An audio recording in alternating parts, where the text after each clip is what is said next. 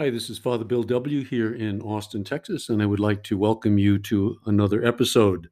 I am an Episcopal priest in long-term recovery and got really interested in the history of Alcoholics Anonymous many years ago and started studying the Oxford group and was fascinated by a process that they did called two-way prayer and started doing that. Totally changed my life and studied it and have taught it to other people. And I'm seeing now how it can really have the power to change the lives of many people. So if you haven't visited our website called Two Way Prayer, TWO, I hope you'll do that. And also attend one of our workshops. We just did one last Saturday, had close to 300 people joining us.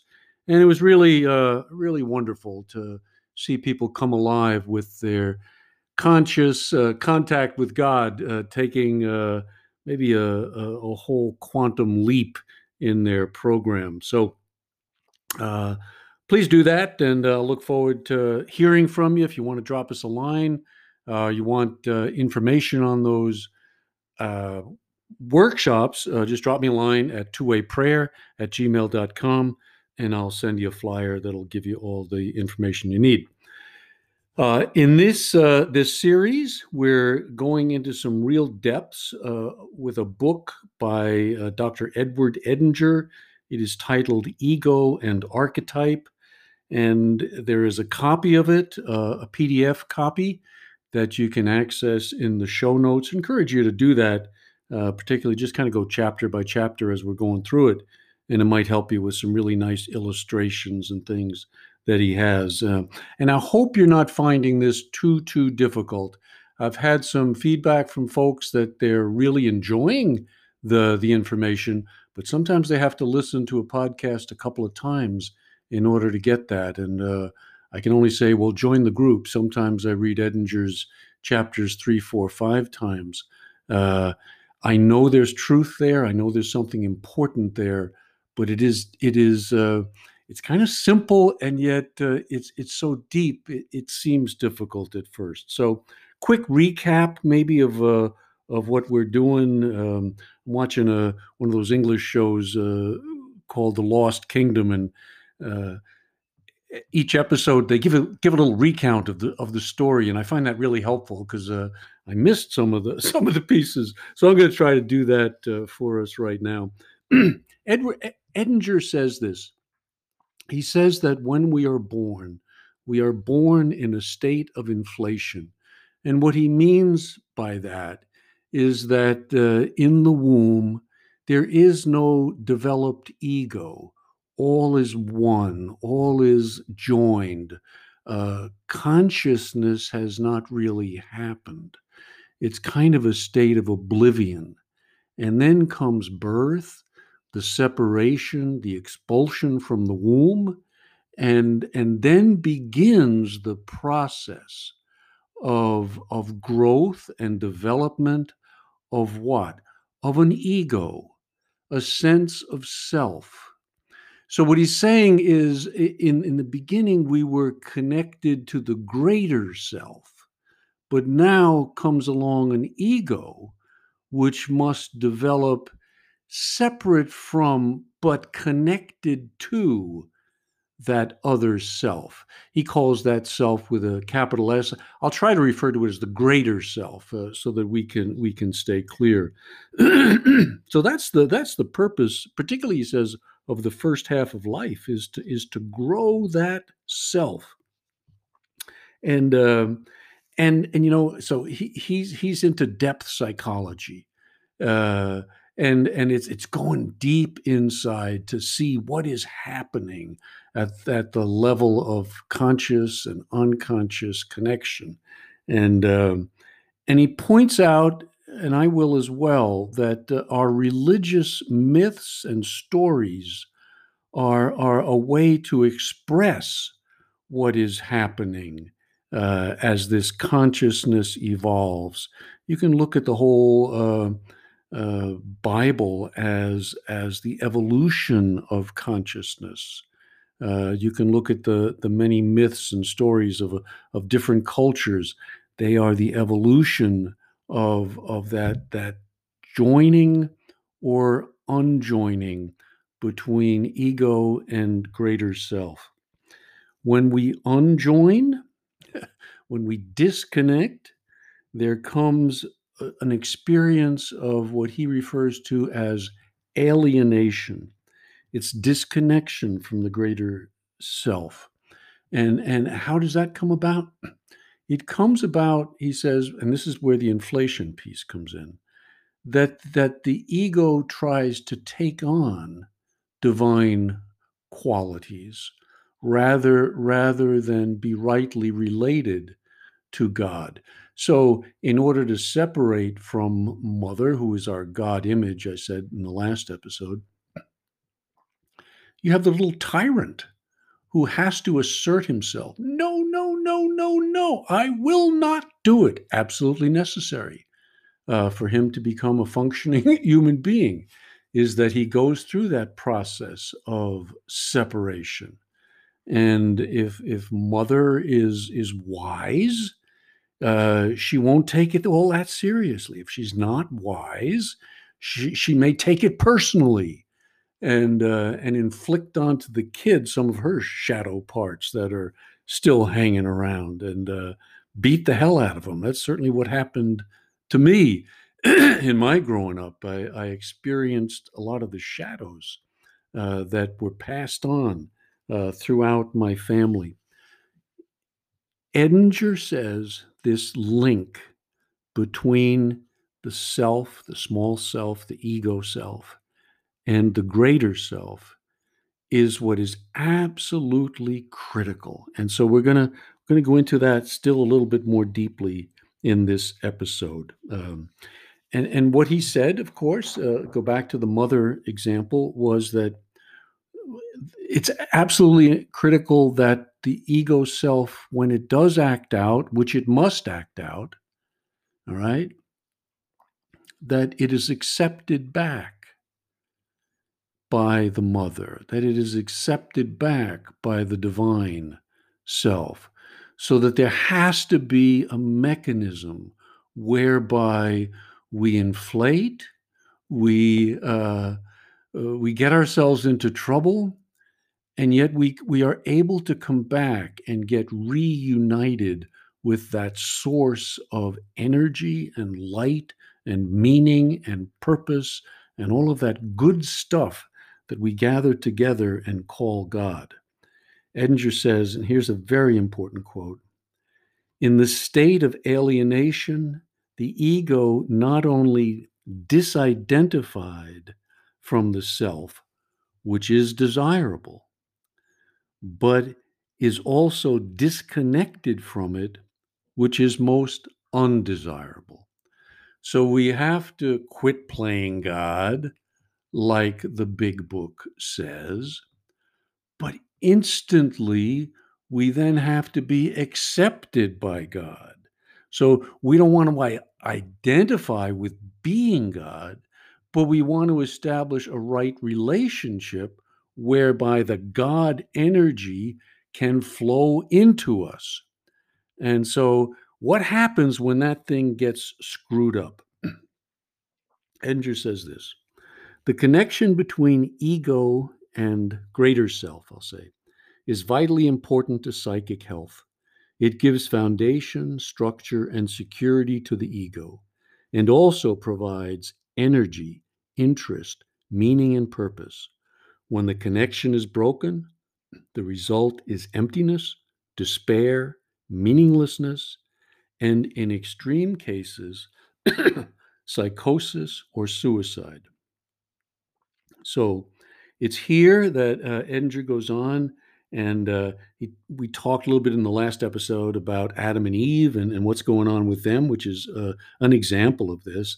But he goes a little further now in the story of Cain and Abel. And again, you have to remember this is a myth, this is a religious story, and it's trying to convey what this human experience is all about. Please don't take it literally.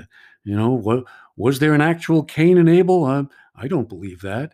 I believe these are mythical characters that are explaining the human condition. And so when I focus on these religious stories, it is to learn what is the psycho-spiritual lesson that they're trying to teach. So let me quote from the Cain and Abel story, as he does. Now Abel was a keeper of sheep, and Cain the tiller of the ground. In the course of time, Cain brought to the Lord an offering of the fruit of the ground, and Abel brought of the firstlings of his flock and their fat portions. And the Lord had regard for Abel and his offerings, but for Cain and for his offerings he had no regard. So Cain was very angry, and his countenance fell. The Lord said to Cain, "Why are you angry? And why has your countenance fallen?" Well, why do you think? I mean, if you got two kids and they both bring you some artwork that they just did, and they give it to you, hey, and you look with favor on one and disfavor on the other, how is that other going to feel? Murderous. Murderous is what Edinger suggests. And he also suggests that God isn't very conscious, or he would know why. So that there's business, Edinger says, between God and us. That God experiences God through us. It's a very basic Jungian concept, very difficult to grasp, but especially if you've been raised in a church that says God is perfect out there and just wonderful. No, what Jung is saying is God has business with us. And I think the Jewish stories suggest a very similar relationship. It's not the Greek thing where God is up on Mount Olympus. It's where God is traveling in the tent with the Jewish people. He's experiencing them as they're experiencing him. So anyway, Cain is rageful, kills his brother, and then is damned and sent out into the wilderness. And see if these myths, these stories, are not continuing to be played out. I talked in the last episode about a guy who actually lived the myth of Icarus and flew too close to the sun and experienced that, inflated, and then was cast down.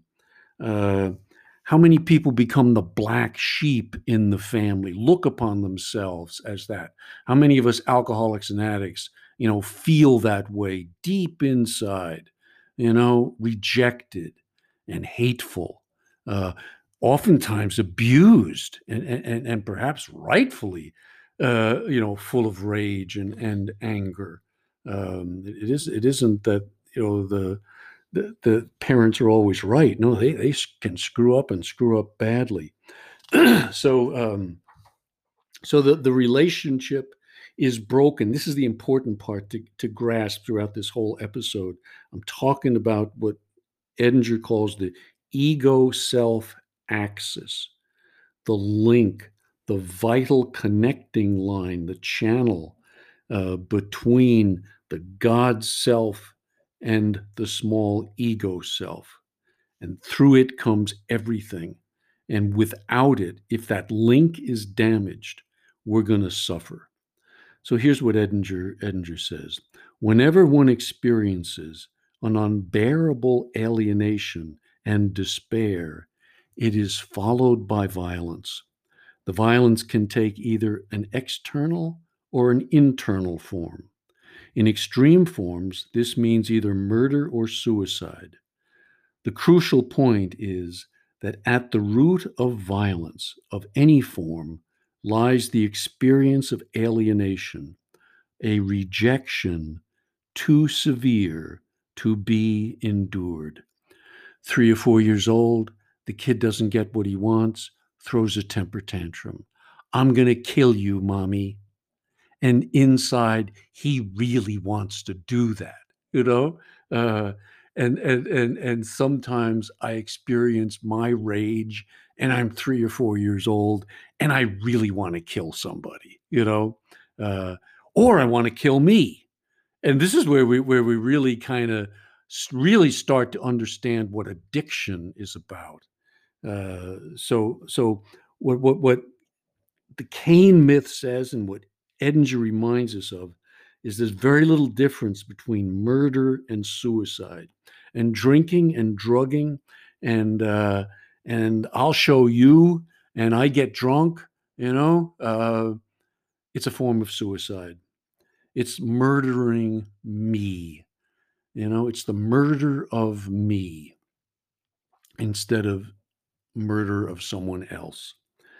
Edinger gives other examples of this alienation, and they're taken. He takes them from literature, good literature, because good literature tells us the stories that help us understand what's going on inside of us.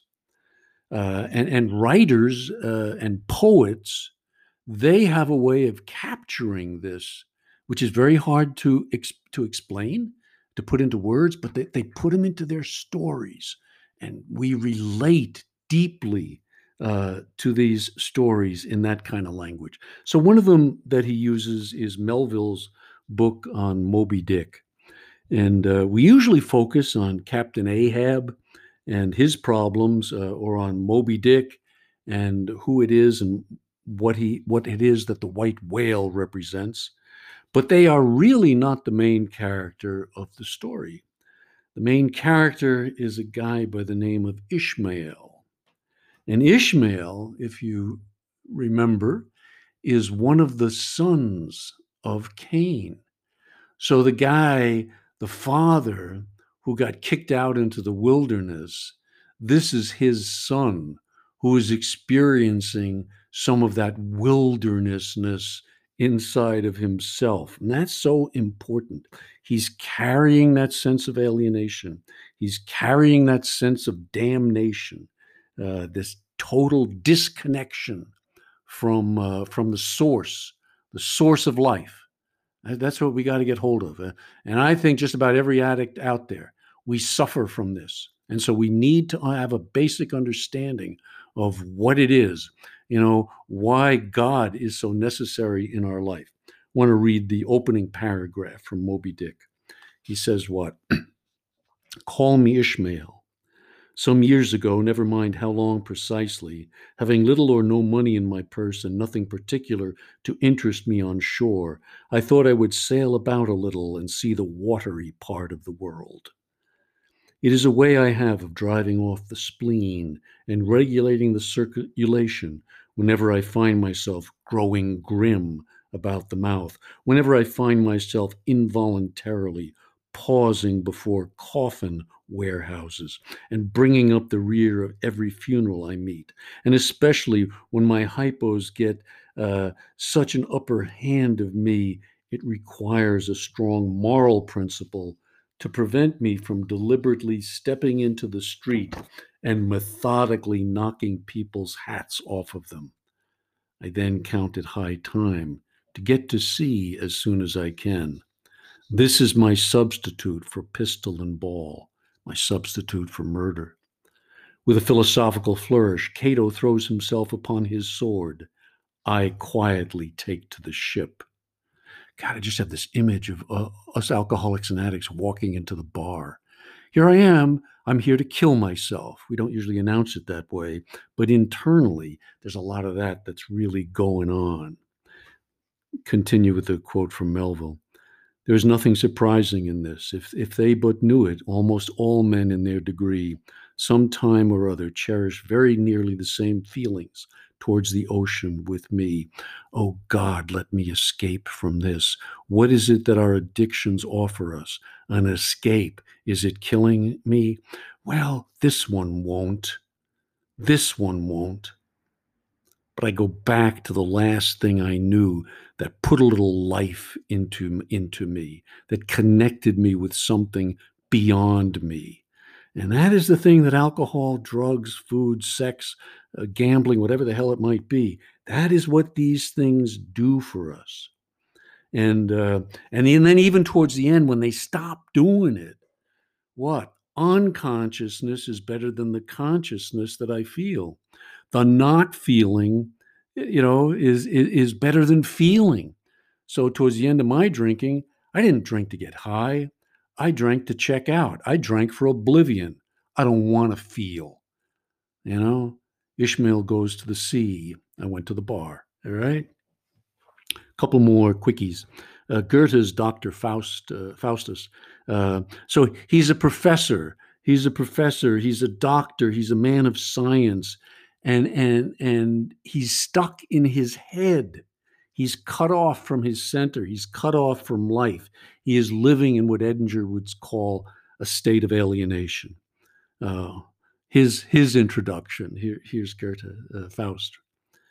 Oh, am I still stuck in this jail, this goddamned dreary hole in the wall, where even the lovely light of heaven breaks wanly through the painted panes, cooped up among these heaps of books, gnawed by worms, coated with dust, stuck in his head, you know?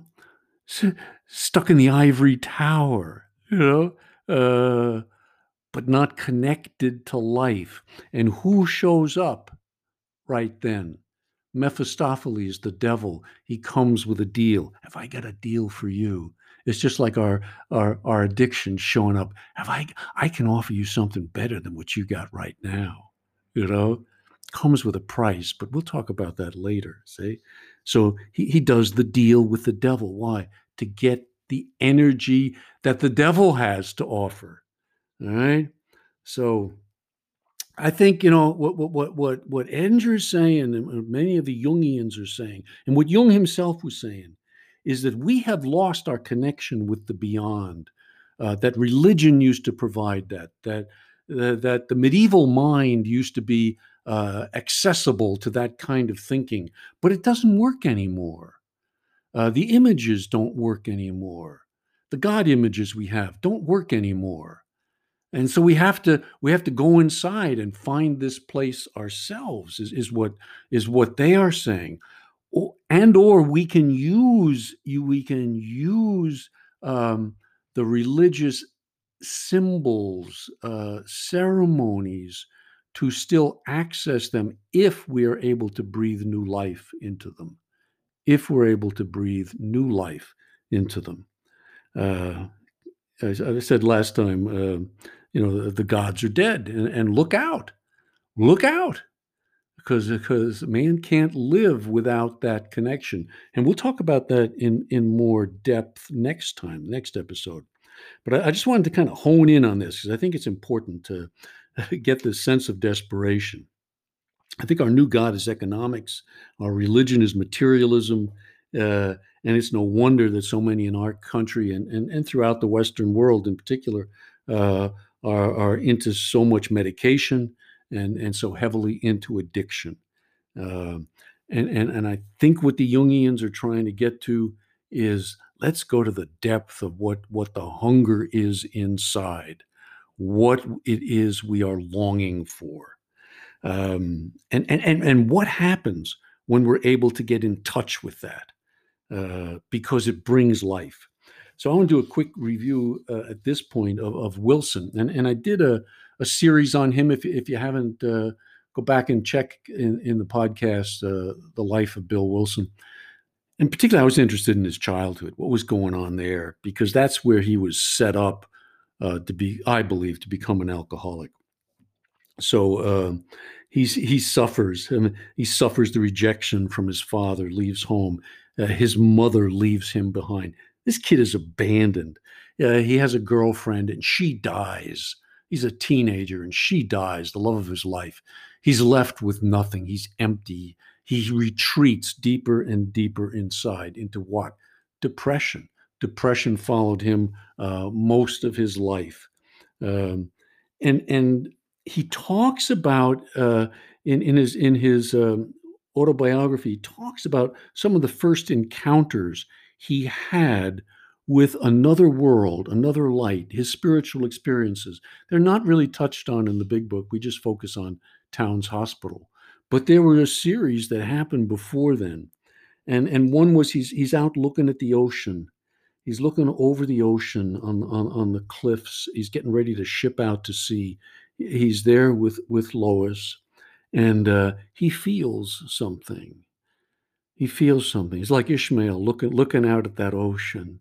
There's something there. Ocean stands for the unconscious. There's something there if I can just connect with it. He has it when he has the thrill of battle. A funny one, isn't it? But he talks about that. The ship is under fire, and boom, he feels this life energy coming into him that he was lacking before. War does that. Violence does that. All right. It's why we love watching gore on TV. It feeds. Oh, geez, it got some life going now. You know, I can feel the energy running through me. All right. He talks about it in Winchester Cathedral when he's seeing a tombstone. He feels a presence in that sacred space. Maybe there's something, you know? And then he talks about it again at Calvary Mission. This is just about 2 or 3 weeks before his white light in Towns Hospital, where he answers an altar call at Calvary Mission, the Oxford group place that Ebby brought him to. And he kneels among the penitents and says, maybe for the first time, I felt penitent too. He had a sense of connectedness. The ego self axis was charging again. It's like his battery was dead. And now there's some charge starting to come through it. And he has another bottom just before Towns Hospital, or in Towns Hospital. He goes into another deep depression. And this is what I want to focus on, that each time we get to a bottom, those bottoms can prepare us for the mountaintop experience. And it seems to be that they're necessary. They're a necessary part of this cycle that we go through. People who are just happy, joyous, and free from the day they got sober, and they've never experienced any more missing of the energy. I run like hell from those people because I don't think they're telling the truth. You know, they're the kinds who can blow their brains out after 20 years. Here's what Edinger says on this, and this is very important. He says the ego cannot experience the support of the greater self until it has been freed from its identification with the greater self. In other words, we can't have an experience of God until we disidentify from being God. Edinger continues, it cannot be a vessel for the influx of grace until it has been emptied of its own inflated fullness. And this emptying occurs only through the experience of alienation. So be prepared. There's going to be a cycle that's going to go on through our lives where we feel this connectedness to God. We feel this, and with an influx of meaning and purpose, followed by, where has it gone? I've lost it. Where did you go, God? And it's preparation. It's necessary preparation for the re-influx of that grace. Here, and this is 500 years ago. This is from Martin Luther, a pretty damn good psychologist. He says this, God works by contraries so that a man feels himself to be lost in the very moment when he is on the point of being saved. When God is about to justify a man, he damns him. Whom he would make alive, he first must kill. God's favor is so communicated in the form of wrath that it seems furthest when it is at hand. Man must first cry out that there is no health in him. He must be consumed with horror in this disturbance. Salvation begins when a man believes himself to be utterly lost. Then light breaks in. So I think Edinger would say it is the need of every human being to establish a vital link, a connection between this ego self and the greater self. But I tell you this, for addicts, it is absolutely essential. And it is, I think, if you look at it, the focus of our 12-step process. That's a roadmap.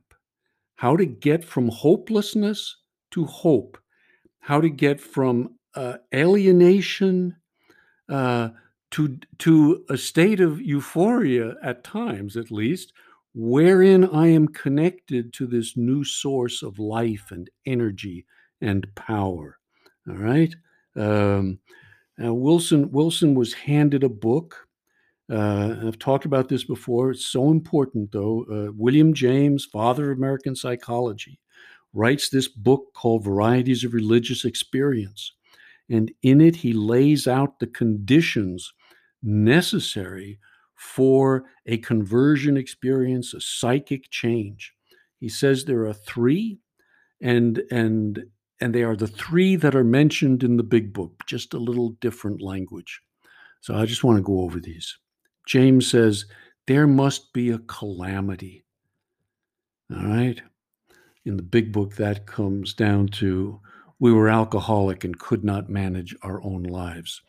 The ego as a going entity must collapse.